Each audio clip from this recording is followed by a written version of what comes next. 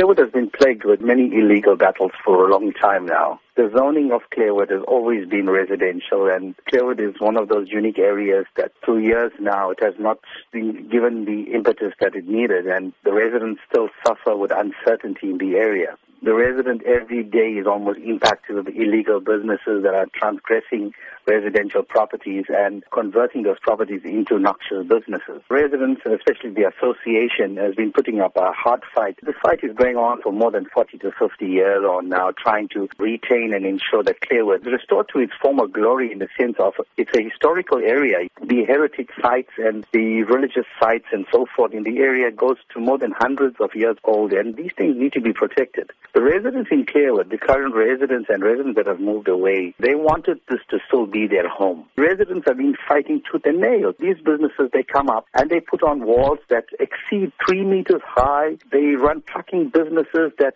really impact on the area. In the last 6 years on now, we've lost more than 14 lives of residents in the area under the wheels of these trucks. Apart from that, hundreds of accidents, and I'm sure SABC and Metro Police stats would reveal that. It is factual.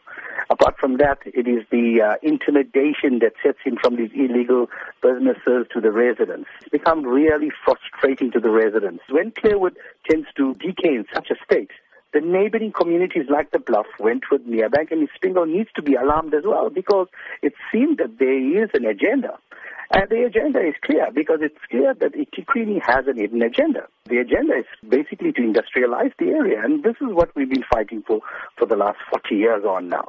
And we're saying, take your people of the South Durban, take them seriously. As you've said, these have been long-standing issues.